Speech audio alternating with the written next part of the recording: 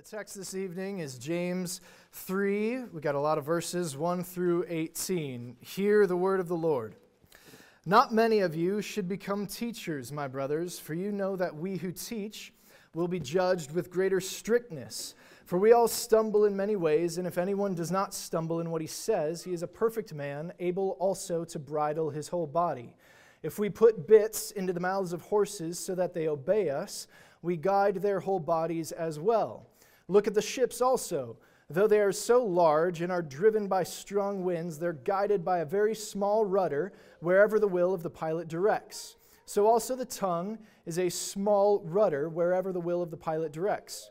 So also the tongue is a small member, yet it boasts of great things. Repeated that verse. How great a forest is set ablaze by such a small fire. And the tongue is a fire, a world of unrighteousness. The tongue is set among our members, staining the whole body, setting on fire the entire course of life, and set on fire by hell. For every kind of beast and bird, of reptile and sea creature can be tamed and has been tamed by mankind, but no human being can tame the tongue. It is a restless evil full of deadly poison. With it we bless our Lord and Father, and with it we curse people who are made in the likeness of God. From the same mouth come blessing and cursing. My brothers, these things ought not to be so. Does a spring pour forth the same opening, both fresh and salt water? Can a fig tree, my brothers, bear olives, or a grapevine produce figs? Neither can a salt pond yield fresh water. Who is wise and understanding among you? By his good conduct, let him show his works in the meekness of wisdom. But if you have bitter jealousy and selfish ambition in your hearts, do not boast and be false to the truth. This is not the wisdom that comes from above, but is earthly, unspiritual, and demonic. For where jealousy and selfish ambition exist, there will be disorder and every vile practice. But the wisdom from above is first pure, then peaceable, gentle, open to reason, full of mercy and good fruits, impartial and sincere, and a harvest of righteousness is sown in peace by those who make peace. Let's pray. Our Father and God, we thank you for bringing us here this evening. As we now turn to your word, we ask that you'd speak to us and train us in the difficult art of taming our tongues. Please guide my words now and bless the preaching of your word. And may you now glorify your Son, in whose name we pray, and amen. Amen. I'm going to grab my water.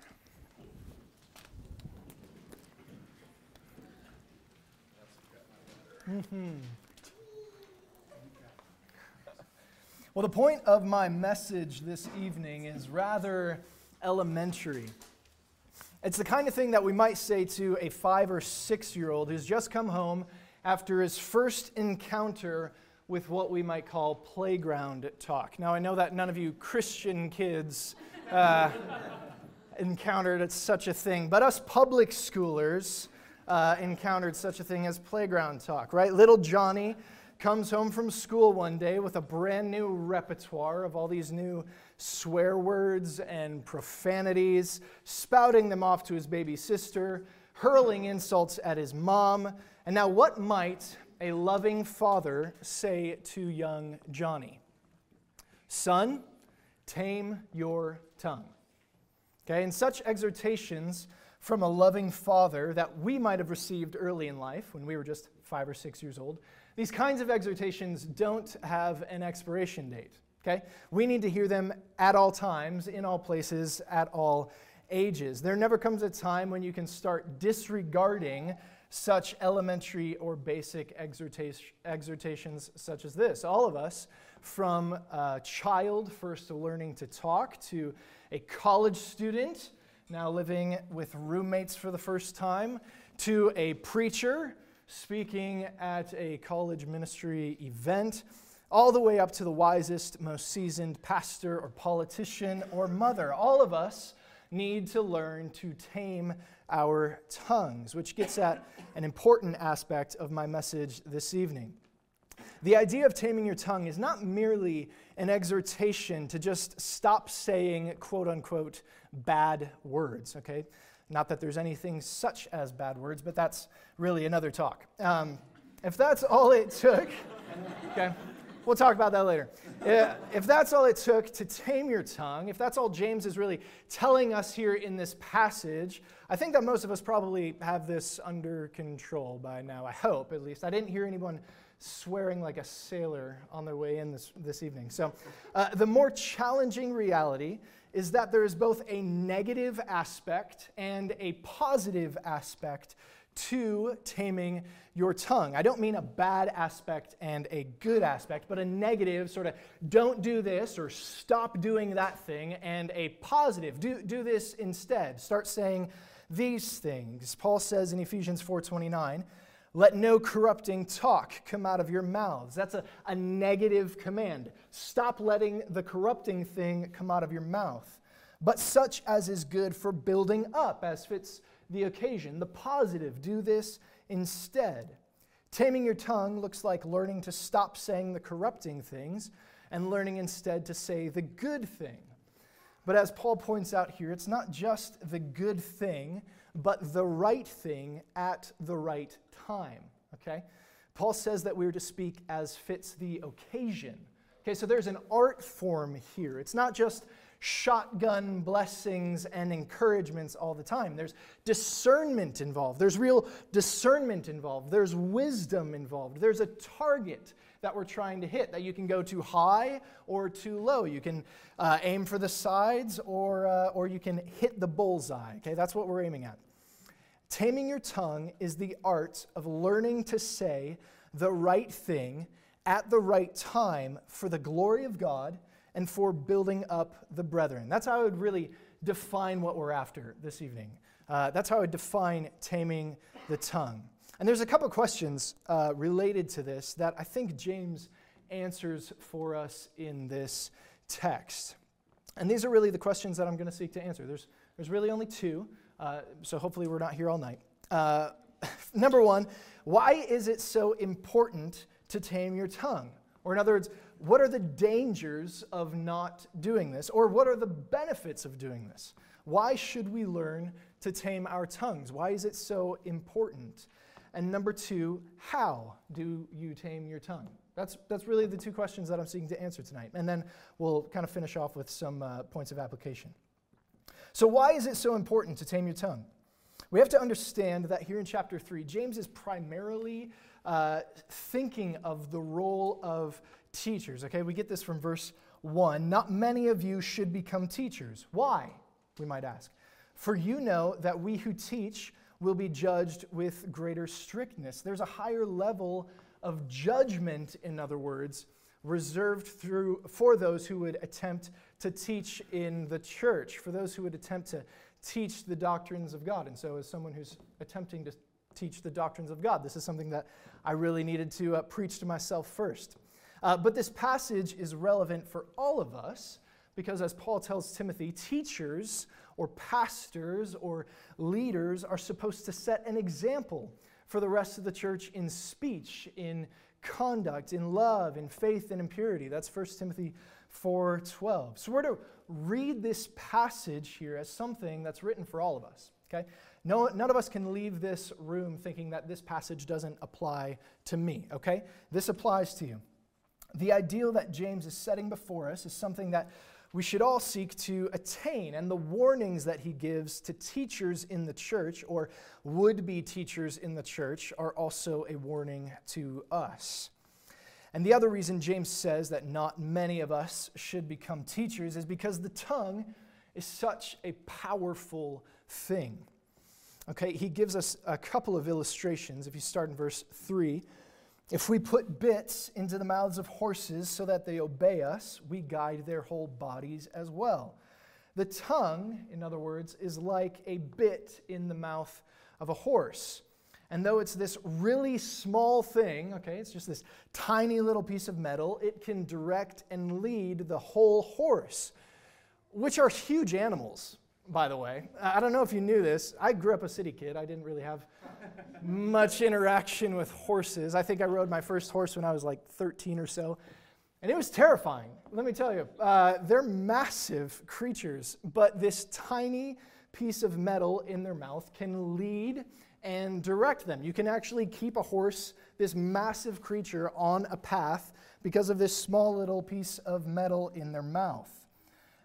And I had this really funny image. If you can imagine trying to lead a horse without a bit, I just imagine like you trying to grapple it and kind of hold on to it. And the funny thing here is that you're much larger than a bit, right? But trying to wrestle with a horse to try to direct it in some way is kind of a foolish task. James says that the tongue is like a bit. It's this small thing, but it can lead this massive, massive creature. The tongue is powerful. But it's also like the rudder of a large ship, he says in verse 4.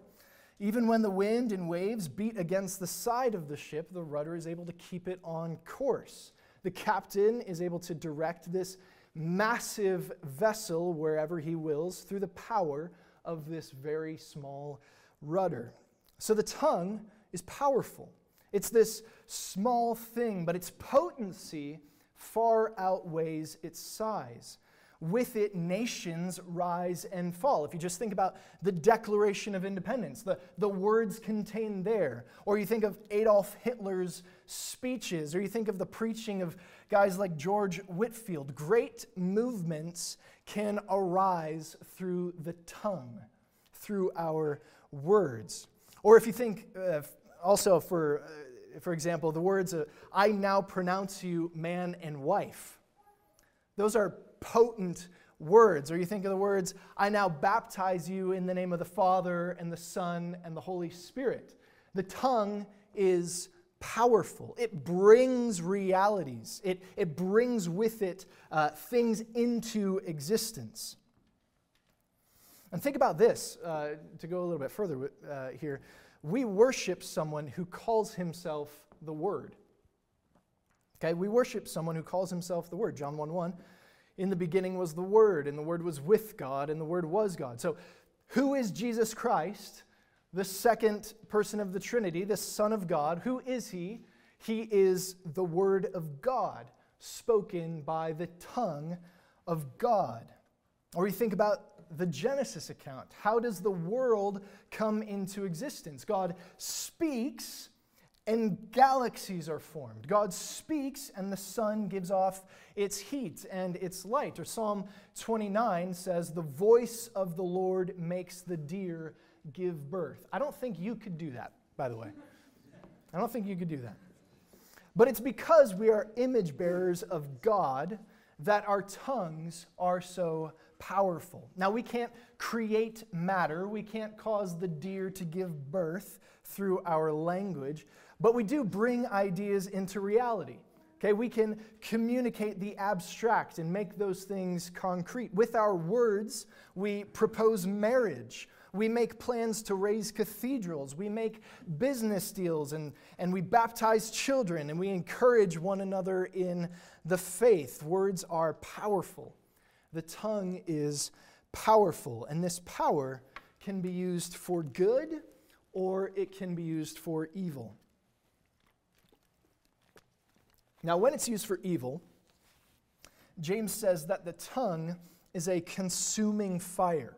Okay? It consumes great forests. It's a world of unrighteousness. Though it's a small member or body part, it stains the whole body. Now, the word for body there in, what is that, verse, where'd it go? Verse 6. That word for body there is actually the word soma, which is often a term used to refer to the body of Christ. Okay, so James might in fact be saying that the tongue of one individual stains the whole body of Christ. You have one person out of line, and they're able to wreak havoc on the church. And this is clearly something that James is actually concerned about, because he addresses all the quarreling and fighting that breaks out in the church in chapter 4. I mean, if you think about this, how often are you involved in conflict with someone over something that was said? Right, probably about 99.99% of all our conflicts, all of our struggles with other people are because of our words or because of someone else's words. Words that rise out of wicked passions and desires, as James will say in chapter 4, and I think Pastor Toby is preaching on that next week. How many church splits happen because of an exchange of words? The tongue can defile a whole body of people. But soma, that word soma, can also refer to our individual bodies as well. Okay? Jesus says that it's not what goes into the mouth that defiles a person, but what comes out of the mouth. That's Matthew 15:11. The things you say can defile or corrupt your whole body. Your tongue, in other words, can send you to hell. Okay? Your tongue can send your whole body to hell. That's why Jesus tells us if your hand or your eye, or we could add to this, or your tongue, if any of these things cause you to sin, cut it off. Gouge it out. Remove it at all costs. It's better to go to heaven without an eye or a tongue or a hand than to hell with all of those things. Your tongue can ruin your life. Okay, James says your tongue can set on fire the entire course of your life. And we even use this description of the tongue as a fire without really even thinking about it. When a relationship is broken, we often say that we burned that bridge. Okay, we even use this sort of phraseology in our common parlance. In other words, we burned our chance at restoration with that person. The words you say can cause you to lose your job. They can break apart your family. You can say things that, apart from the grace of God, will ruin your relationships for the rest of your life. The tongue is a dangerous thing. James says it's full of deadly poison. Okay? It's a dangerous thing. But like wine or food or marital intimacy, though the tongue is a dangerous thing, it is because of its great power, because of its great potency, that it can be used for immense good and joy. Now, James says that the tongue is a fire, and he uses this image to show its destructive power. But Scripture uses this idea of flaming tongues elsewhere. Anybody have any ideas? Pentecost. Thank you, in the front row. At Pentecost, right, we see these tongues of fire. But there's a stark difference between the tongues of fire that James is talking about and the tongues of fire at Pentecost.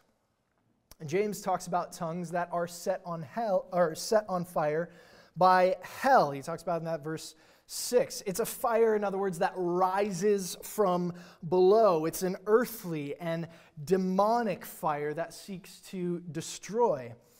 But in Acts 2, we see tongues of fire that descend from above, that descend and come upon the disciples from heaven. These tongues of fire are not then used for destruction, okay, to lay waste to everything in its path, but for declaring the mighty works of God. That's in verse 11. You see, it's not a question of whether or not your tongue will be on fire. Okay, your tongue is on fire. Your tongue has great power. But rather the question is, what kind of fire is it, and where does that fire come from? With your tongue, you will either be spreading the fire that's from the depths of hell that seeks to destroy everything in its path, or you will spread the Pentecostal fire from heaven. I know most of us are not Pentecostals, most of us are Presbyterians, but we can talk about Pentecostal fire. Okay? I like Pentecostal fire. So we want Pentecostal fire from heaven that magnifies the mighty works of God in Jesus Christ to the praise of His glorious grace. That's the kind of fire that we want. We want Pentecostal fire. We want Spirit-wrought fire.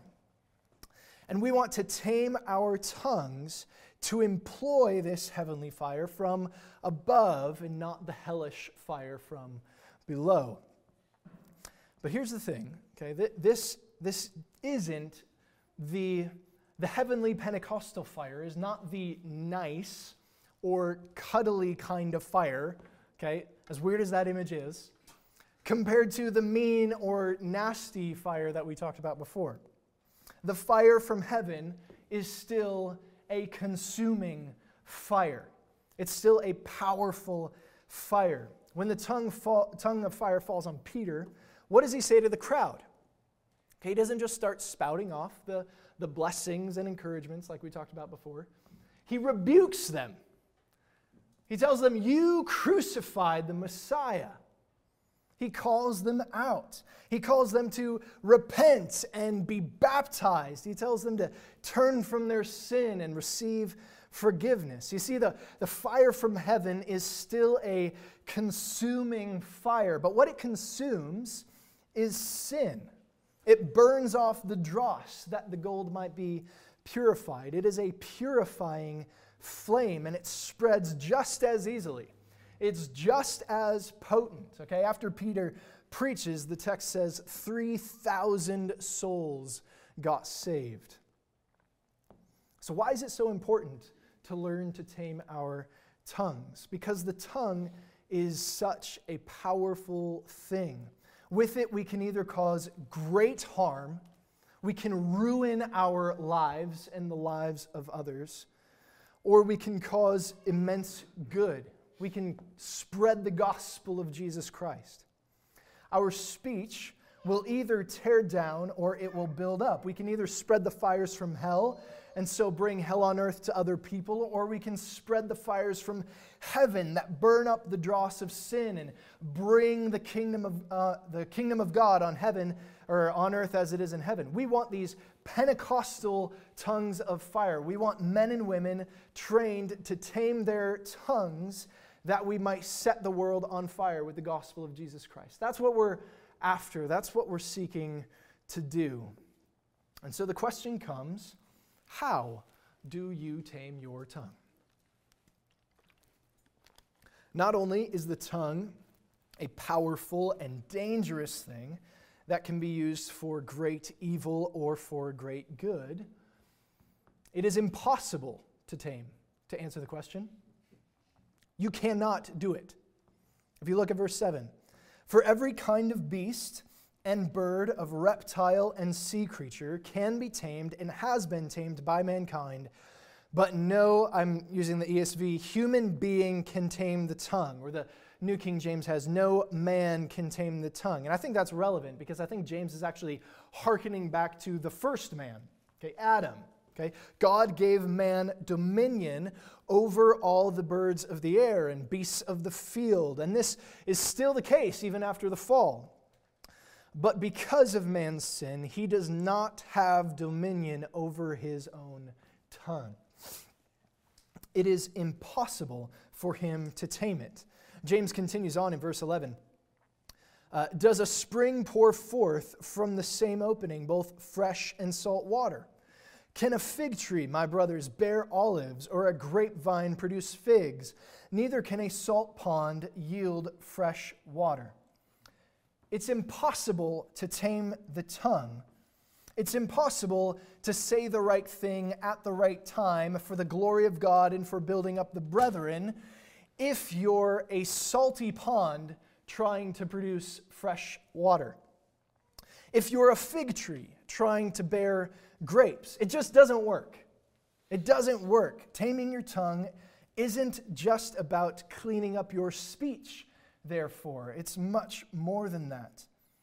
James is alluding to Jesus' words when he says that it is out of the heart that the mouth speaks, which means that you don't just need to clean up your act. Okay, you don't just need to stop saying bad words. You need a new heart. Because if you have a heart full of all kinds of foul and putrid things, all that's going to come out is foul and putrid things. Trying to clean up your speech is like trying to put a filter over your mouth in order to strain out your vomit. That's a nasty image, I know. It doesn't work.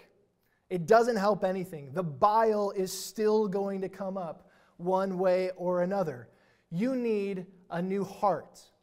You need to be cleansed. You need to be born again.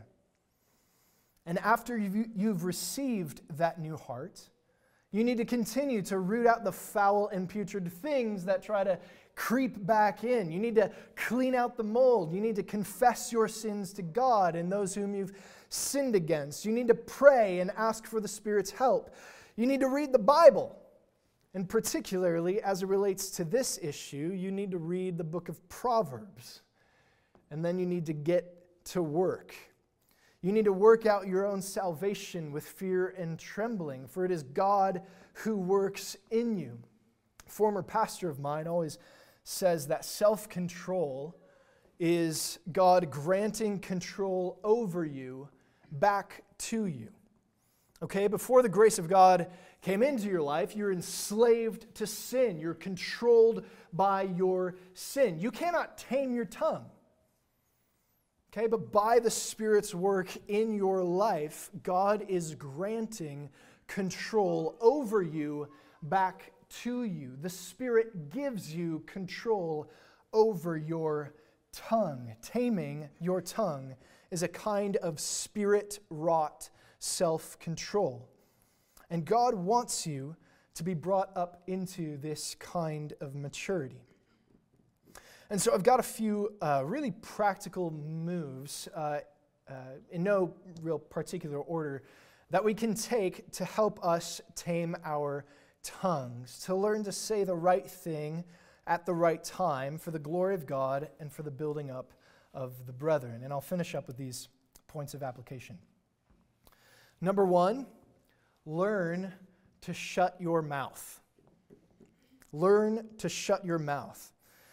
This is perhaps the most important one of all. Proverbs is full of similar exhortations.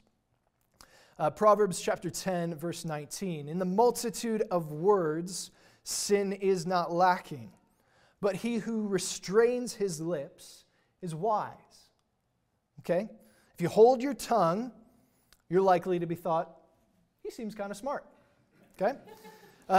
Or chapter 13:3. He who guards his mouth preserves his life, but he who opens wide his lips shall have destruction.